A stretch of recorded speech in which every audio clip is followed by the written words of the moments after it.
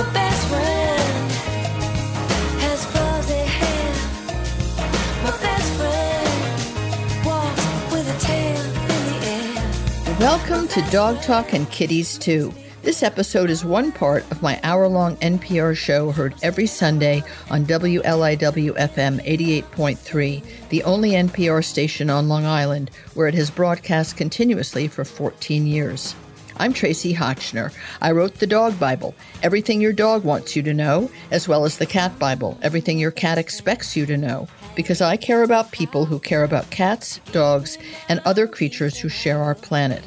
I'm also the founder and director of the New York Dog Film Festival and the New York Cat Film Festival, which travel America and Canada supporting local animal welfare groups.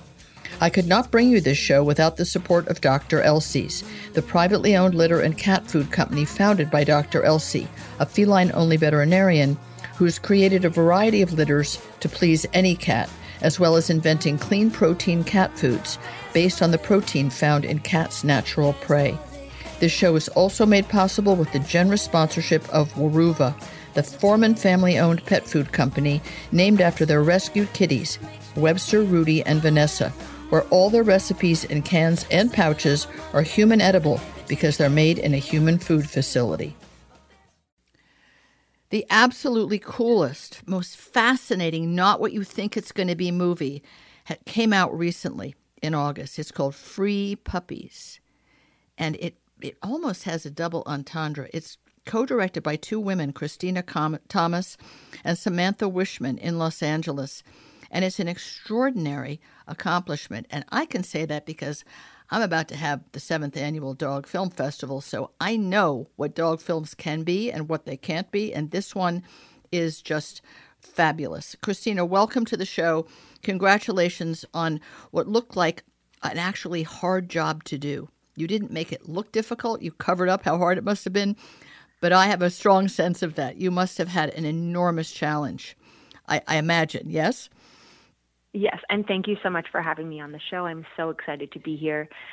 Yes, this has been a 5-year process, and Wow. We are so excited to finally have it out in theaters. Yeah, first-run features, got it into theaters during the dreaded post-COVID, nobody wants to go to the theater. It will also be streaming, but try and support, please, your local theaters, whether it's for a one-day showing or a longer run. This is an amazing movie. It's, in a nutshell, I guess we could say, Christina, it's about what's happening with dogs and cats, but in this case, dogs, in the South.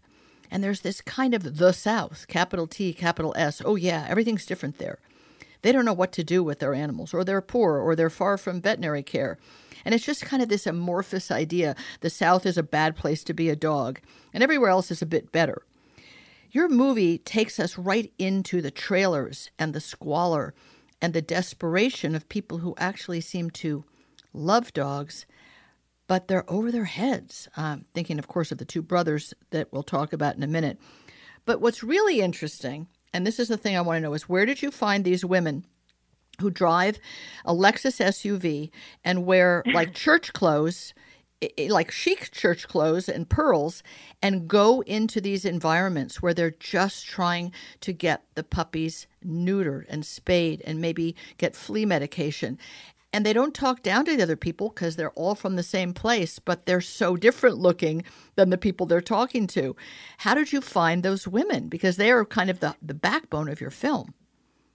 Oh, absolutely. So Monda, Ann, and Ruth we follow throughout the film, and we were introduced to Monda through Muffy Meyer, who is a documentary filmmaker in New York and was a huge advisor. She's the story editor on the film. Oh. And she had actually filmed Monda as a child in a docuseries that she made several years ago. And when we were interested in making this film, she reintroduced us to Monda. So if we had not have met Monda, we wouldn't have met Ruth and Anne. We were very lucky going into the town with someone.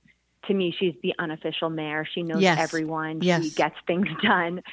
And she introduced us to all of the women and then the different spay and neuter that we went to, Dixie Day Spay, and My Kids Have Paws.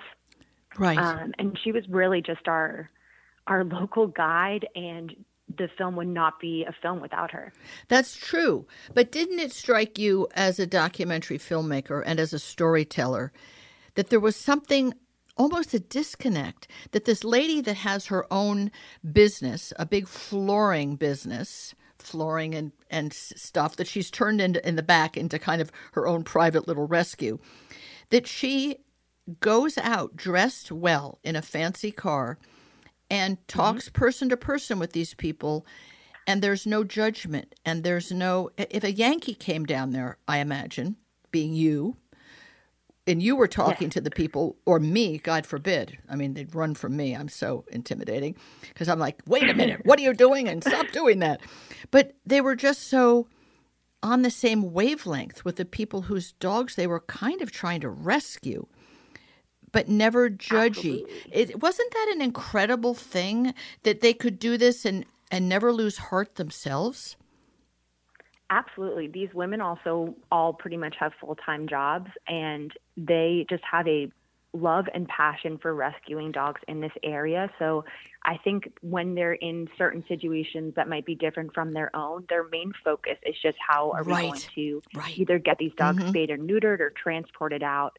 And in addition to Manda, our first cinematographer was also from the area. So I do agree, if my friend Sam and I had gone down by ourselves, I don't know how welcoming everyone would have been to the idea of us filming them and getting interviews. But having Manda and Carter and his wife, who was the camera assistant, Paolo, there, we kind of just already had a foot in the door. And that really helped us tell the story. Were you like this highly politicized person around the issue of transport? I don't mean politicized politically, but were you just very aware of the transport of lots of dogs, grown and puppies, from the South to the Northeast? Was this something you already knew about, or was this a learning curve for you? This was a huge learning curve for me. Samantha had more experience. She had rescued a dog for her family from Tupelo, Mississippi. It came up on a transport, and when she went to pick up the dog, there were tons of people there with signs. They were crying, and she was like, what is happening? And she spoke with the woman who drove the transport, and she said that she does this weekly, and there's just tons of dogs. And so that really piqued our interest. Why are there so many dogs, and why in these specific areas? But it's something that I always say, I am not an expert on dog rescue. These women are, and we were just there to listen and to learn and try to tell their story. Which is very nicely objective of you, which makes you a good documentary filmmaker. And that's why it's such a good documentary. We see free puppies, and you explain at some point, well, there's just boxes of puppies that are put out in boxes, and it says on the side of the box, free puppies in the South. Those are the ones that they don't drown or shoot as a way of population control. Again, not judgy. That's just the fact. But there's also the sense of free the puppies. That's the feeling I got. We got to free the puppies from these situations because they're not having a good life. They're alive, but they're not having the life we would want for them. We, critical, judgmental, I've got a better life for your dog than you can offer it, which could just boil down to flea and tick control and regular meals and vet care, and be spayed and neutered so that you are not procreating basically against your will or against your quality of life, you the dog. When you found the two brothers that were very marginal people living, it seemed almost off the grid, in two incredibly squalid kind of trailers, and one of them with severe PTSD from Vietnam, and the men were just barely functioning, but the dogs meant everything to them. They were surrounded by them, and these lovely women gently talking to them, please give me this dog so that I can get her spayed and neutered and maybe get you some flea stuff and maybe flea bomb the place. Were those men a revelation to you? They were to me. It's like, oh my God, these people need services. The people need services, social services. This is so cruel. Did you feel that way?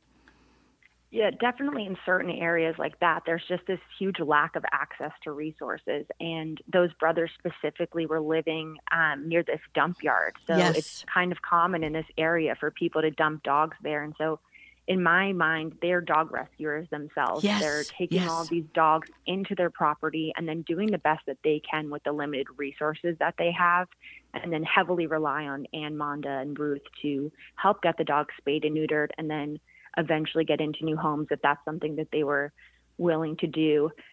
There's one part that's funny to me when Ruth is talking to them about we're going to get these into homes and dress them up in clothing, and then the brothers are like, "Why would you dress them up in clothing?" And I was like, brothers, you're right.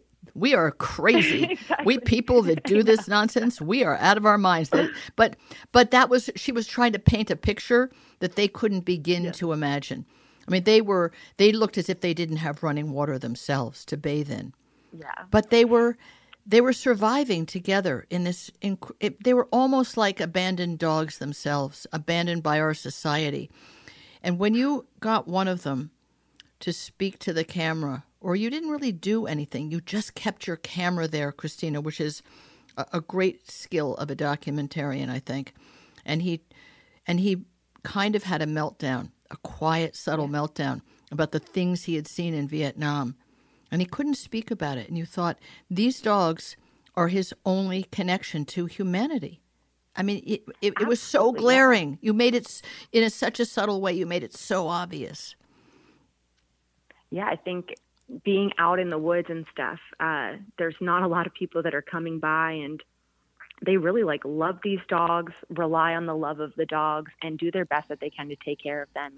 You can really see how much they care for the animals that they have, again, with the limited resources that they have.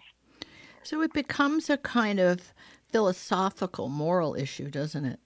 I mean, the women are coming in to do the best they can to get these dogs safe, in a more safe space, but really healthier, because the men want the dogs back. I mean, he was very attached to one and very nervous about letting her go to be spayed, and made them promise that they'd bring her back. So they were not like, yeah, please take all these dogs off our hands at all. Right. This was their extended family. But philosophically, did it occur to you, I don't know what your background is, but it's got to be more privileged than the people you were filming, right? Didn't you think, wow, I think this often about the pet world. We're so focused on the dog getting well and getting vet care and getting good nutrition. What about these human beings? Was that, or did you push that out of your mind, or was it present in your mind and you let the audience figure that out? I think it was definitely present in my mind, especially like you were saying before.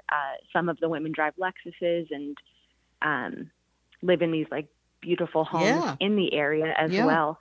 But yeah, I mean, part of what we want to do with this film is raise awareness and connect resources to be distributed more fairly, because we need to help the communities, not just help transport the good adoptable dogs from our communities. Exactly. And that is a really big part of it. Talk about the so-called local shelter. I mean, sure. What passes for a shelter, let's say? Yeah, so the local shelter that you see is not much. There's a few cages on the inside, but the outside doesn't even have a roof. So if you think of flooding, they'll have to transport the animals, and maybe there's not a lot of volunteers there that can spend a lot of time with the animals throughout the day. So I know they're working hard to create a shelter, but more importantly, Monda is very focused on spay and neuter, and she recently has decided to start back up her spay and neuter transport. So to try to help get as many dogs spayed and neutered in the most affordable way, because a lot of people can't go to a very local spay and neuter that might cost $200, but there's one that's only $50, but it might be an hour away. So does that mean taking a day off of work and losing money in that sense? So what Monda is doing is just really providing support and aid to help the community get more dogs spayed and neutered, to help reduce the amount of dogs in the area. I guess in any culture, this looks to me, the places that you went, like the third world, whether it's some island somewhere, some native island where there's all these loose dogs. And I've had these films in the Dog Film Festival and other ones that have been submitted, where some old building that used to be a fill in the blank is now the dog shelter.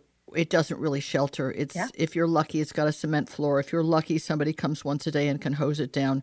and give them some water and food. And this is America. We've got this third world for these animals alongside people living in third world conditions.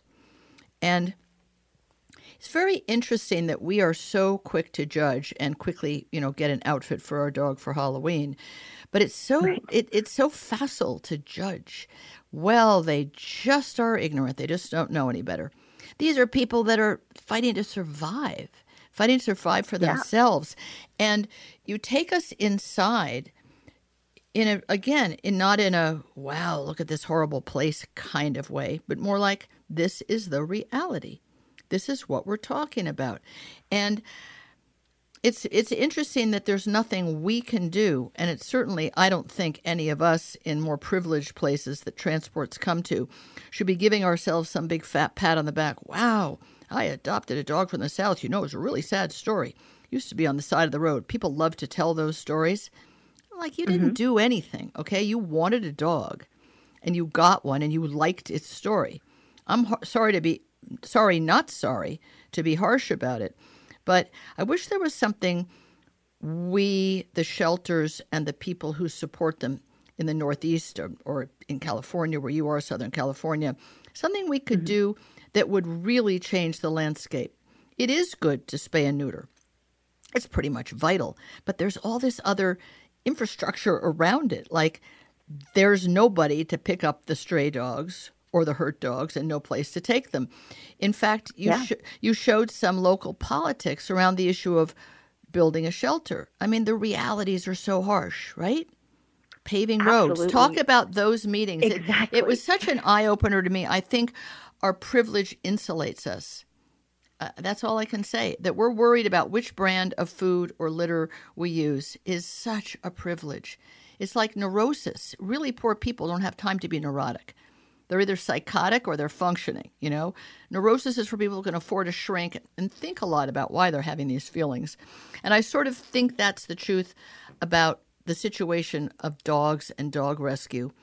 You showed a map. The whole southern part of America is just screaming to be brought up to a different standard of living for people and the animals. So talk about the political meetings that you covered. Definitely. So Manda is a commissioner for streets and highways, but when she goes to these commission meetings, she obviously brings up the animal shelter because no one else is. And you can see in the film that she's been fighting to have a working animal shelter for the past 12 years. And then she's kind of met with people who come up with any excuse that they can. The roads need to be paved. We need fire departments. Obviously, fire departments are extremely important, and they do live on sort of like a hill. So if the hill's falling down and everyone needs to get up that hill to go to and from work, that's, of course, important. But at the end of the day, there needs to be more focus and attention on this crisis of this overpopulation of dogs in these certain areas. And we see in different areas in the South, like Atlanta, they have more resources there and kind of less of a problem. But then when you go the hour or 30 minutes away to a town like Trenton, when there's only 2,000 people, you just see a huge difference. And they don't have these access to the resources that might be available in Atlanta. And then they're built with these struggles. And then you have Manda, who's just constantly fighting, like, we need to do something about it. And I don't know how she or many of the incredible volunteers all around the world, not just the U.S., how they keep up their confidence and courage in thinking, I'm making a difference. It matters to this one dog. It does matter to the one dog. But you take one step away, which this film does, while bringing us in a close-up, we also see the bigger picture, which is, oh my God, how is this ever going to get fixed or made better? There was a time when it was considered that there were people I interviewed on the show a decade ago on Long Island where there was a town, whichever the town was, I don't remember, where the shelter was so awful because this building had a chute. And this was apparently something that happened around the country. So anybody that wanted to dump off a dog, whether it's injured or a puppy or young or old, you opened the chute and the dog went down the chute and landed in this one pen on top of whatever other animals had been dumped there. And there was one man to look after this building, and he was paid for 8 hours a day, 5 days a week. So he would go in on his own time on the weekend because otherwise there was no one there to do anything, not take all these animals out of this pit. It's like, well, would that be better than what they've got there, which is, yeah, it's open air and it has no protection from the sun and the flooding, but at least they're not being sent down a chute. It's like, what is the yardstick by which you measure awfulness in terms of animal conditions? I think, Monda, Ann, and Ruth specifically in that area. Ruth has a large, her foundation is Troopers Treasures, and she has a very large group of fosters that help volunteer. She does pet adoption events at the local PetSmart and Petco to help get dogs out. And Monda had kind of taken a step back and has now become way more active. And then Anne is way more focused on the shelter that we see in Trenton. And they're just doing the best that they can, but they are faced with these huge difficulties and really like a lack of support. Like the laws need to be enforced, maybe implement more laws, and kind of dog rescue to me is such a community effort. So the more people that are involved, the more we can help reduce the number of dogs in these areas. So we have to wonder, in an affluent city like Atlanta, where they have some great shelters thriving and, raising lots of money and lots of awareness, and they probably have lots of empty pens, like so many really successful shelters do these days. There's room in the inn because people keep adopting, which is fabulous.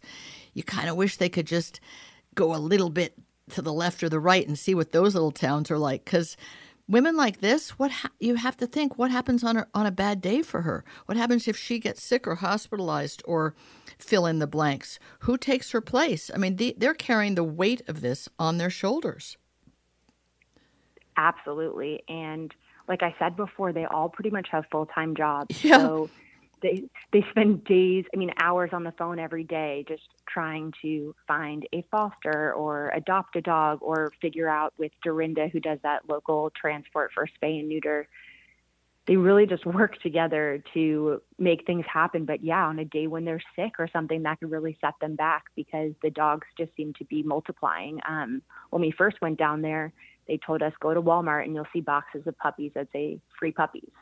And it's just something that I'm originally from Philadelphia, and living in like a city like that, you don't really see dogs roaming the streets. No. And then we go down to this rural area in Georgia, and it's more common to see dogs on the side of the road, or dogs chained up. Maybe someone is working all day and they don't want the dog messing up their house, but then to see this dog living this life on the chain, as Monda says, it's watching life go by, and it's just horrible. And she saved one. She saved more than one. She just took them off the chain, legal or illegal, which is something that even on Long Island, there's a lot of unchaining groups that go around doing this, because chaining can happen even on the supposedly affluent, supposedly more well-heeled or well-educated East Coast. It doesn't only happen there. It's so funny. If you could imagine cardboard boxes of free puppies and you lined them up on any road in any of the places that mostly the people who are listening to this show live, they wouldn't last 5 minutes. They'd all get adopted, free puppies. And it isn't even the free part. It's like, oh my God, they're so cute. I want a puppy. And down there, it's like, oh no, now there's a whole nother 6 or 8 or 10 of them. What do we do with them? So you've done an amazing job, Christina. Free Puppies is a wonderful movie. If people can support their local theaters, please do it. I'll have a link where you can find First Run Features. Their website will tell you where it's playing in theaters and also where you can see it with virtual streaming. You and Samantha Wishman have done an amazing job. It's a really wonderful movie, and it's not depressing to those of you who think, oh, I can't see a depressing movie. It's not depressing. It's instructive and really uplifting to see people devoting their lives with no personal gain, but the satisfaction of knowing at least a few dogs are better off, and they made it happen. And you and Samantha have made it happen with this movie to open our eyes and make us aware, and I hope somehow energize some people somewhere to pitch in and help really get to the root of the problem. It's not an easy one, but you've done a great job, Christina. Well, thank you so much, and thank you for giving us this platform to talk more about it. It's been an honor to be on your show. Thanks for listening. There are a few more very special companies that make this show possible, and I hope you will support their support of my mission to entertain and educate. Merrick Pet Care, which began as a family-run company in Texas 30 years ago, is still making natural pet food I feed my own dogs. They also provide nutrition to pet shelters in Chicago and Texas, and free food for the service dogs for veterans from Canines for Warriors. Cradle, which makes CBD calming products to reduce stress for dogs, using broad-spectrum CBD from U.S.-grown hemp, formulated with a proprietary blend of nutraceutical ingredients. My Wanda Weimaraner couldn't get through thunderstorms without their Cradle melts. Earth Animal, which is privately owned by Dr. Bob and Susan Goldstein, creates holistic pet wellness products with an emphasis on their stewardship of the Pet Sustainability Coalition, and makes innovative foods like the hybrid dog food Wisdom, which sometimes is all that Maisie Hotchner will eat. Evermore Pet Food, which is privately owned by two extraordinary women who cook dog food from the most pristine human edible ingredients and ship it to your door in frozen pouches, is higher quality and more ethically sourced than my own food.